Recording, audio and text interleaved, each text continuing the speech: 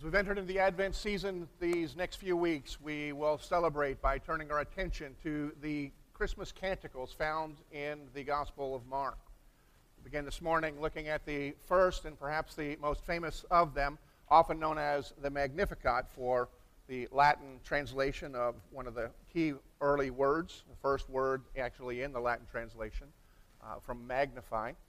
And that's found in Luke chapter 1, verses 46 through 55. As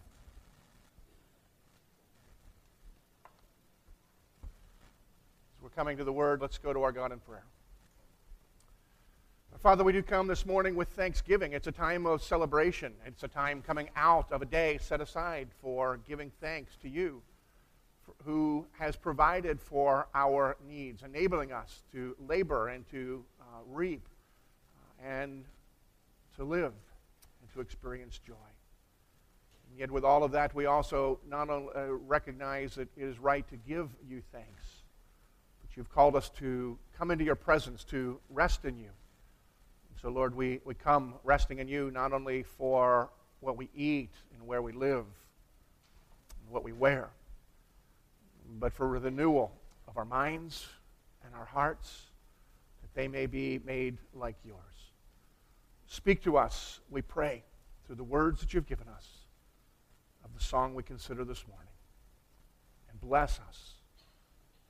We may bring joy to you and be a blessing to those around us. We pray to your glory. In Christ. Amen. So to begin this morning, I want to ask you to listen to these words from an editorial from the New York Times. Begins by simply with the opening, peace on earth, and then moves into this. On a Christmas when the spirit of peace and goodwill seems conspicuous by its absence from the world of nations, and under its stars, even the little town of Bethlehem lies guarded by grimmer sentinels than the shepherds of an older Judea. It is still in the nature of man to hope and to look around the troubled earth for whatever signs there may be that the worst is not to come. Americans want, above all things, to believe that no danger from without will disturb the quickening movement of national recovery. Perhaps what strikes me most about these timely words is that they were first published on Christmas Day, 1936. And so as I consider these words and how they speak very appropriately to a situation that many of us feel that we are in a culture and a country that is in need of recovery, recognizing that there is difficulty among the nations, praying and hoping and laboring so that the worst is not to come, and then realizing that those same exact sentiments were expressed in the good old days, 80 years ago. It reminds me of a couple of things. One is that the more things have changed, the less things have changed, the more they have remained the same. And I suspect that old cliche is very true. And the primary reason that it is very true is because no matter what the technological advantages, no matter what the philosophical developments, neither technology nor philosophy can change the nature of man. And we, by our nature, are very capable of destroying anything. We have a dizzying capacity to be praising and doing some things that are noble on one hand and then become incredibly self-absorbed and consumed the next. And if we have any question about that, all we need to do is think back a day removed. Because even a few days ago, we set aside a day when we give thanks for all that we have, and particularly for those who are believers in God, to give thanks to the one who has provided every single thing. We feast with family and enjoy the things that he has provided with our attention turned to him. And then with only a matter of the click of the clock, we are consumed by consuming everything we can get our hands on and turning shopping into a contact sport that makes football look like it should be no problem whatsoever. You think there's concussions in football, go to a Black Friday at midnight in some of these stores where there is a good deal going on. And we can take even the best of times and very quickly turn our attention and spoil almost anything. Merry Christmas. I mean, that is kind of a bummer of a thought, obviously, to start and kick our way into the Advent season. But it's a reality. It's a reality that all of us need to face because all of us need to live with. But it does lead us to ask the question, what is the answer to our dilemma? Where is it that we would find hope? And it's to answer that question that I turn our attention to this song that's familiar to very many of you. A song composed by a teenage girl, probably no more than 14, 15 years old, who lived in a very violent time, who was part of an oppressed minority and therefore grew up in poverty. And yet God had blessed her in a way, and through her has blessed us all, and even through her words, we find the hope that we all desire. So we read beginning in verse 46. And Mary said, "My soul magnifies the Lord, and my spirit rejoices in God my Savior, for he has looked on the humble estate of his servant. For behold, from now on all generations will call me blessed, for he who is mighty has done great things for me, and holy is his name. And his mercy is for those who fear him from generation to generation. He has shown strength with his arm. He has scattered the proud in the thoughts of their hearts. He has brought down the mighty from their thrones and exalted those of humble estate. He has filled the hungry with good things, and the rich he has sent away empty. He has helped his servant Israel in remembrance of his mercy, as he spoke to our fathers, to Abraham, and to his offspring forever." The words of our God. As we look at this, we find a reason for our hope. Even if we just look at the first line, the first couple of phrases. My soul magnifies the Lord, and my spirit rejoices in God my Savior. We consider somebody who lived in a time that she did with no material benefits, threat of violence, and her people despised, rejected, and constantly in threat of being targeted by the government officials. You would wonder why she would offer this kind of perspective. Where does this kind of perspective come from somebody whose experience would seem to be almost anything but? And the answer to that perspective comes in the pages and the verses that we have before. Many of you know the story. If you look back into verse 26 of this chapter, we see that this young woman, through no action on her own part, received a visit from an angel. And the angel came and told her that she was to be blessed and said, "Greetings, O favored one, the Lord is with you." And yet she, like almost any of us, if we were minding our own business in the middle of an evening and an angel appeared to us, was greatly disturbed. It's a mild way to put it. This is not an ordinary occurrence. This is not the answer to a prayer, although it may be an answer to a prayer, but it's not the way that we envision and the way that we would hope. It's quite disturbing presence that was unexpected. And even more disturbing is the message, because the Lord had chosen her, that she was going to bear the child that was promised from the very beginning, that would be the deliverer of his people, that would be the promised Messiah. Now, in one sense, we stand amazed at this and say, well, of course she has such a perspective. What an amazing gift and blessing she's received. Yet she, though being young, was no fool. Because in her day, not only was there violence taking place in the streets, but even in the practice of religion, there were moral consequences for behavioral choices. And while she herself had not done anything wrong in this instance, a 14-year-old girl who's not married ends up pregnant can claim all she wants, I didn't do anything. But most people aren't going to believe that. And while stoning was the law, it wasn't practiced much in her day. But there's another kind of stoning, and that comes from shame and shunning. And this message that is glorious in our ears and certainly evidently glorious in hers would have caused her to be quite aware that her life was never going to be the same. She was going to be the subject of scorn and of ridicule. And if you read through the Gospels, you recognize that she never escaped that all of her life. And perhaps even more of a concern for her is than the people who would scorn her is her husband-to-be. Would she lose him? And then we're told that what happened is after she had the visit from the angel, her response was amazing itself. May it be as you have said. A simple way of saying, not my will, but your will be done. And then she traveled about 70 miles into the hill country to visit an older relative named Elizabeth, who had also experienced a provision from God.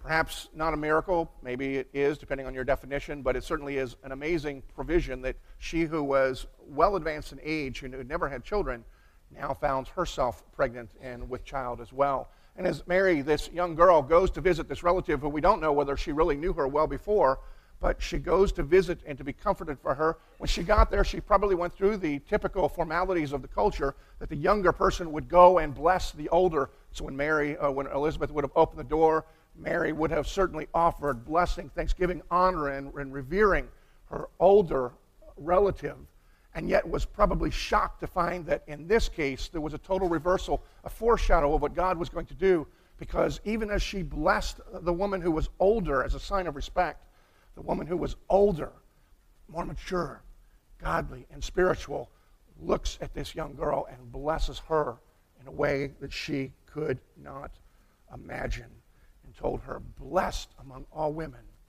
you will be considered for all time.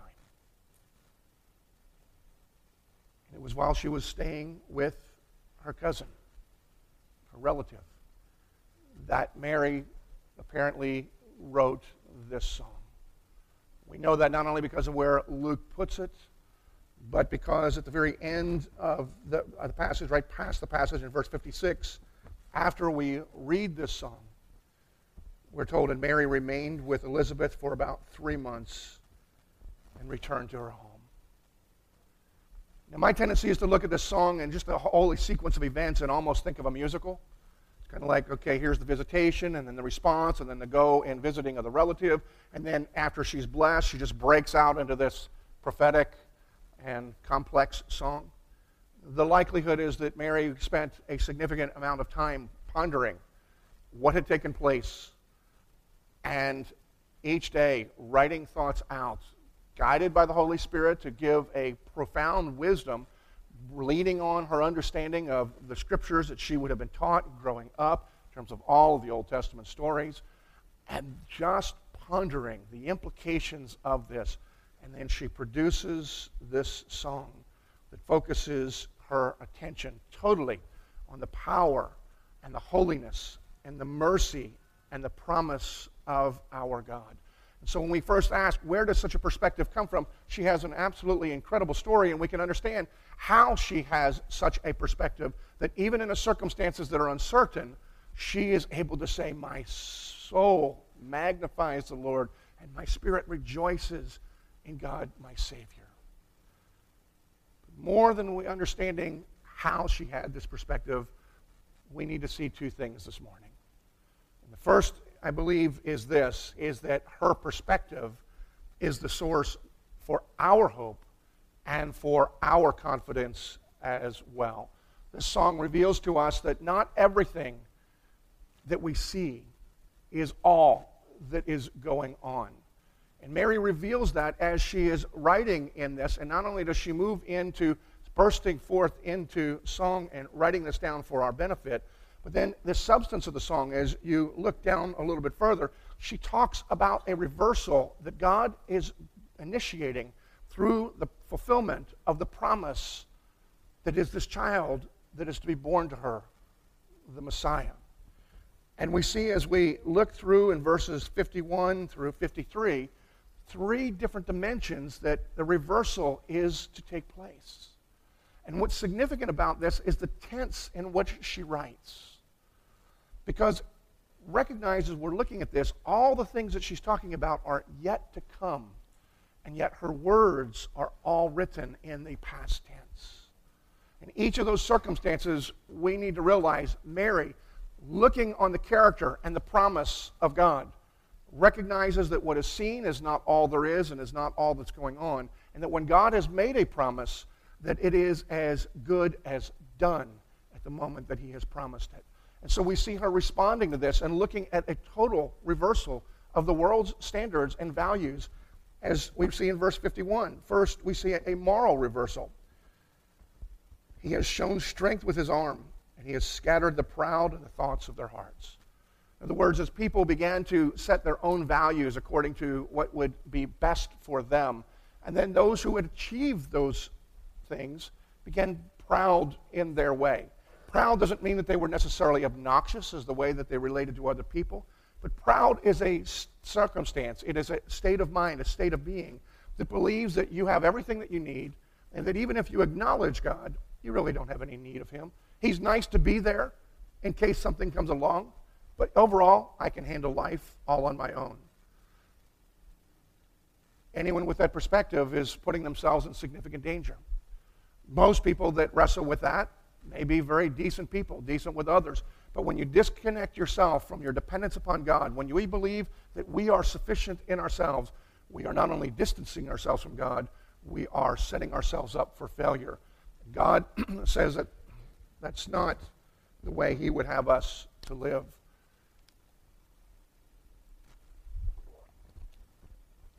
And it's not the way that things will be in the kingdom.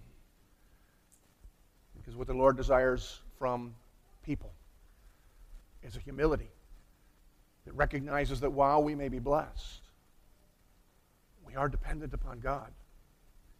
We are in need of his grace, not only for our salvation, but for every single thing, every part of our day. And the promised reversal is those people who had put themselves in power, who had achieved whatever the standards of the world, and who are proud and felt that they had no need of God. They would be scattered in their minds. In other words, their thoughts would make them ineffective. They would no longer be in power. We see, secondly, after this moral kind of shift in values, we also see a social transformation in verse 52. He has brought down the mighty from their thrones and exalted those of humble estate. In other words, the people who are of power, people who would do what's necessary to keep power, they were the ones in the coming kingdom would lose the power. But those who recognize their need of God, they are the ones who will reign with him, the promise of the kingdom. And we see a material and even a spiritual reversal that is to take place in verse 53. He has filled the hungry with good things, and the rich he has sent away empty. Now, for many of us, that could be a concerning verse because many of you have worked very hard. You've been successful. And in the eyes of most people, you would consider yourself rich. Now, I understand the definition of rich is anybody who has more than me. But in the standards of material possession, pretty much all of us would fall into that category, and some of us who are here would recognize that. And so we hear we're going to be sent away empty-handed. The issue goes to the issue that we're addressing here are the people who believe that they have and they have achieved, and it's all on them. But the humble, the poor in spirit, we are told, that recognize that no matter what they have, it's as rubbish as compared to experiencing the presence and the grace of God and his power and his provision. Those who have that hope, they are the ones who are promised that they will be also reigning and will be the ones who will have the benefit of the kingdom. And so we see a thorough, and it's not just in the material sense, but remember what Jesus came and said as he was proclaiming the truths of the kingdom in his Sermon on the Mount. Blessed are those who hunger and thirst after righteousness. And now with that understanding, you look at this promise. He fills the hungry. Those who are hungry and thirsty after righteousness, you are filled with good things. But the people who think that you have enough, you'll go away empty. So depending on where you are today, depending on whether or not you are one who recognizes your need of God and you desire more of God and more of what God would give to you, or you're somebody who says, thanks God, I've got it from here. This may or may not be good news to you, but this is the promise of Christmas. It is a reversal from the way that we have warped the world into the way that God has promised to redesign the world. And these promises are based upon God's prophecy, His promise, His character, His holiness, and His mercy. And Mary recognizes this is what God has promised to do through the birth of this Messiah, through the coming, the life. She didn't understand, but the death and ultimate resurrection of this child. That He would turn the world upside down. But in the right sense, He would write it the way that it was originally designed to be. And it's because of that perspective, when we share the perspective, when we look to God's promise, God's power, God's holiness, and God's mercy, we are able to have a confidence and a hope. But even more than just kind of this sense of hope that might be out there, there is something that is also immediate that we see in Mary. She's not only talking about what is far distant, she's experiencing something even now and thinking about what is to be because of what already is, because it's promised. So not only by Mary's perspective do we have a basis for our hope and our confidence, but I believe perhaps most significantly we see through this song by the perspective that Mary had, looking to God in His holiness, His promise, and His mercy. By that perspective, He turns those who believe into singers. It's an amazing, amazing thing that we have here, because Mary is doing something somewhat unusual here.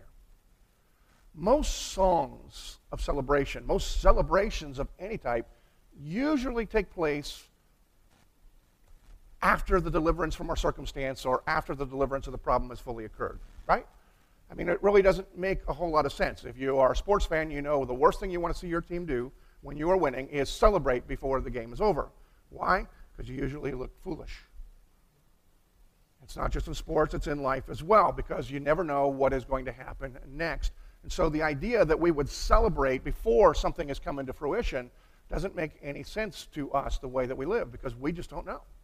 But here Mary is, months before the birth of this child, much less the fulfillment of all of the promises, and she's writing this song in the present tense, and she's already rejoicing in God and saying that my soul will magnify. In other words, through my soul, people will be able to see the glory of God's grace. Through my life, this is already being written. She's writing this in the present tense. She's already writing the song before the delivery has come into fruition. But again, Mary has an understanding that even though she's writing in the present for the future, she's writing as if it's past tense. When God makes a promise, it is as good as done. And that's what leads her into singing. At the same time, there may be some who would say, yeah, but all of this is fine, but this is Mary. I mean, we've already kind of run over her story. Mary's kind of special. So just because some of these things occur to her, then what's that got to do with me? The reality is if you are inclined to believe that Mary and her specialness somehow warranted this gift, you're actually thinking totally at odds with what Mary thinks of herself. think about what she's saying here. She's rejoicing because the Lord, verse 48, has looked on the humble estate of his servant. In other words, she was of no significance. She was nobody special. Her humble circumstances refers probably to her poverty. There was nothing significant about her. Doesn't mean she wasn't nice. It doesn't mean she wasn't kind. Doesn't mean she wasn't seeking after God. It just means there wasn't anything particular special about her. And then what goes on even further, and probably the key word in our understanding of this, is the reason that she is rejoicing. We see in verse 47, my spirit rejoices in God, my Savior. So in other words, Mary was aware of the reality of her own sinfulness, and therefore she was in need of a Savior. She could work, she could try, she could do everything she wanted, but she wasn't sufficient in herself to be able to save herself from her own condition, no matter how good of a girl she may have been. And we sometimes miss this in our understanding of Mary because some traditions within Christianity have so venerated her that she almost becomes unhuman. And I know some of you grew up in that tradition. Some of you here may still wrestle with some of those issues. And all I would ask you is to compare some of the things that you may have heard in those traditions that raise Mary up into somebody miraculous in her own nature. And just compare it to what she says about herself here. Because in some traditions, Mary's been lifted up as if she lived a sinless life entirely. Well, in this case, then why does she need a Savior? Why isn't she just celebrating that God has sent a Savior for the world? In some circumstances, it's been lifted up that Mary was immaculately conceived. It's not that Jesus was conceived immaculately in Mary, but Mary herself was immaculately conceived. And yet we find nothing of that kind of statement anywhere in the Scripture. Mary is saying, I'm nothing special. If she was born without benefit of a human father, I would think that would make her special.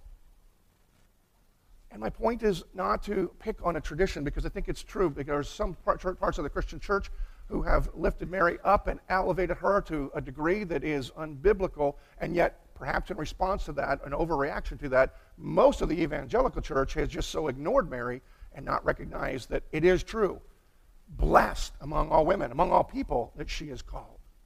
But we need to recognize that Mary was like us, with every struggle, every temptation, every weakness, every infirmity, and nevertheless, God put favor upon her.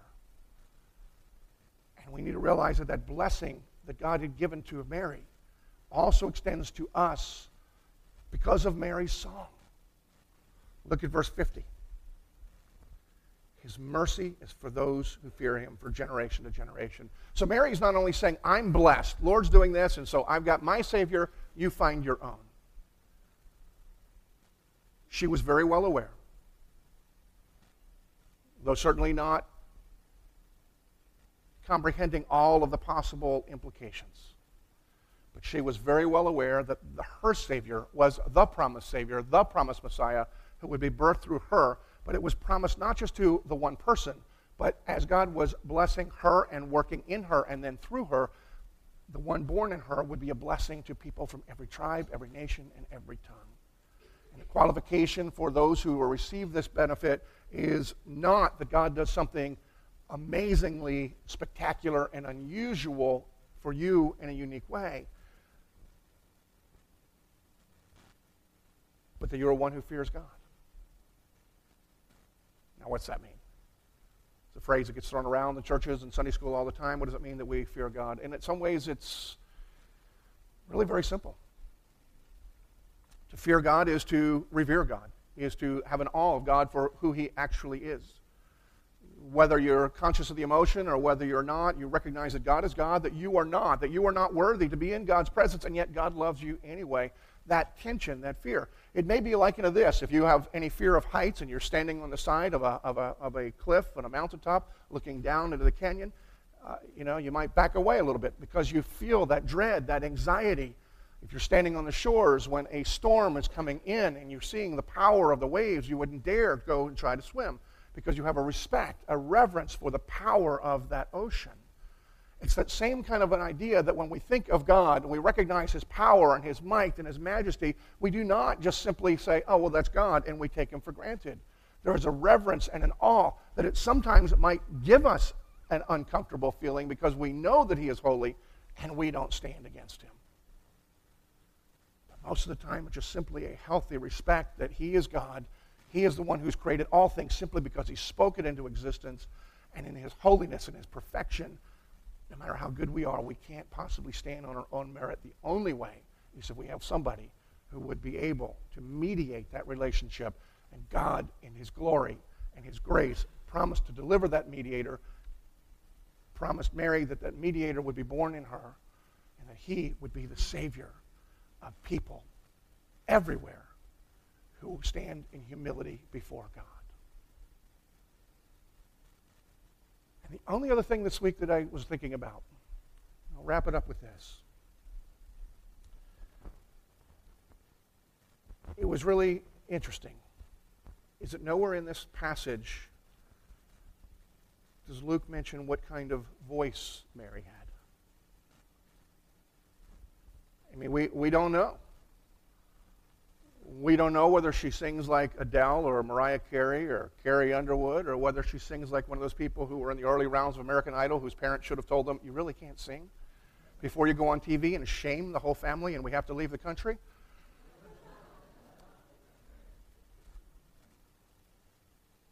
We have no idea.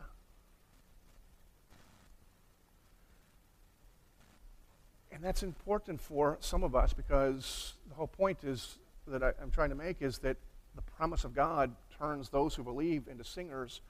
Mary wasn't singing because she thought she had a solo voice. Mary was singing from an overflow in her heart in response to the love that God had expressed toward her and through her. And so Mary's soul had been ignited by a profound experience of God's grace that may be unique to her in the way that she experiences it, but it is through her that that grace is extended to all who will trust in the promise associated with this child.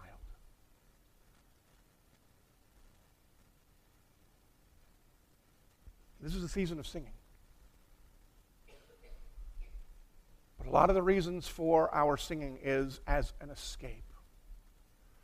A lot of people say this is the most wonderful time of the year because we can get rid of our regular practices. We pop in the Mannheim steamroller. We sing. We do whatever brings nice memories of childhoods and Christmases past. We squeeze that all into a few weeks.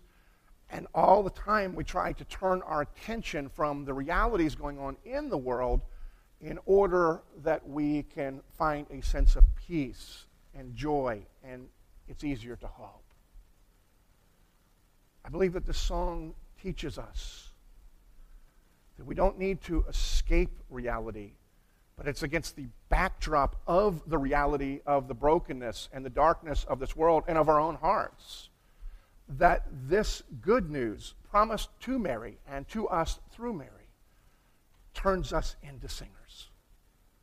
Because apart from the reality of the world, it might be the feel-good, but it is not an amazing grace. But when we recognize that God who made the world and we have vandalized it, has responded to that by saying, I'm going to demonstrate to you my glory by loving you and sending a Redeemer for you. That causes us to ponder. And when we realize that we are the beneficiaries, and to the degree that we realize that we are the beneficiaries, our hearts begin, our souls begin to sing and to cry out with joy and thanksgiving to our God. So I'm going to invite you now to stand as an opportunity, because the promise of God given to you through Mary in the person of Jesus Christ, worthy to receive not just the words that we sing, but an overflow of your heart expressed to him.